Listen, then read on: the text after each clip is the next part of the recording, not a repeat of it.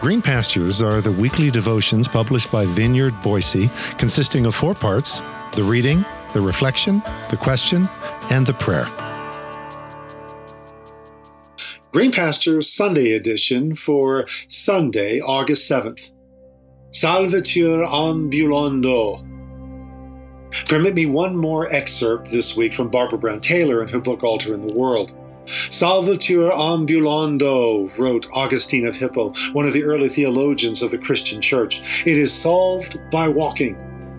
What is it? Well, if you want to find out, then you'll have to do your own walking.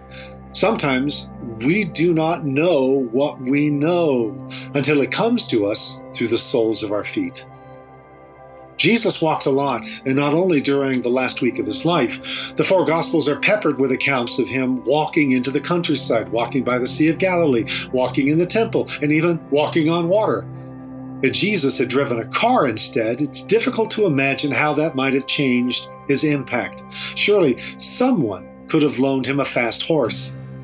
No, instead, he walked everywhere he went, except for a short stint on a donkey near the end.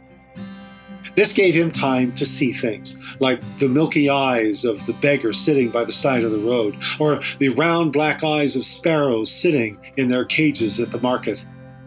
If he'd been moving more quickly, even to reach more people, these things might have become a blur to him. Because he was moving slowly, they came into focus for him, just as he came into focus for them. Sometimes he had a destination, and sometimes he did not. For many who followed him around, he was the destination, whether he was going somewhere or nowhere at all. Going with him was the point. Food tasted better at the pace he set. Stories lasted longer. Talk went deeper. While many of his present-day admirers paid close attention to what he said and did, they pay less attention to the pace at which he did it.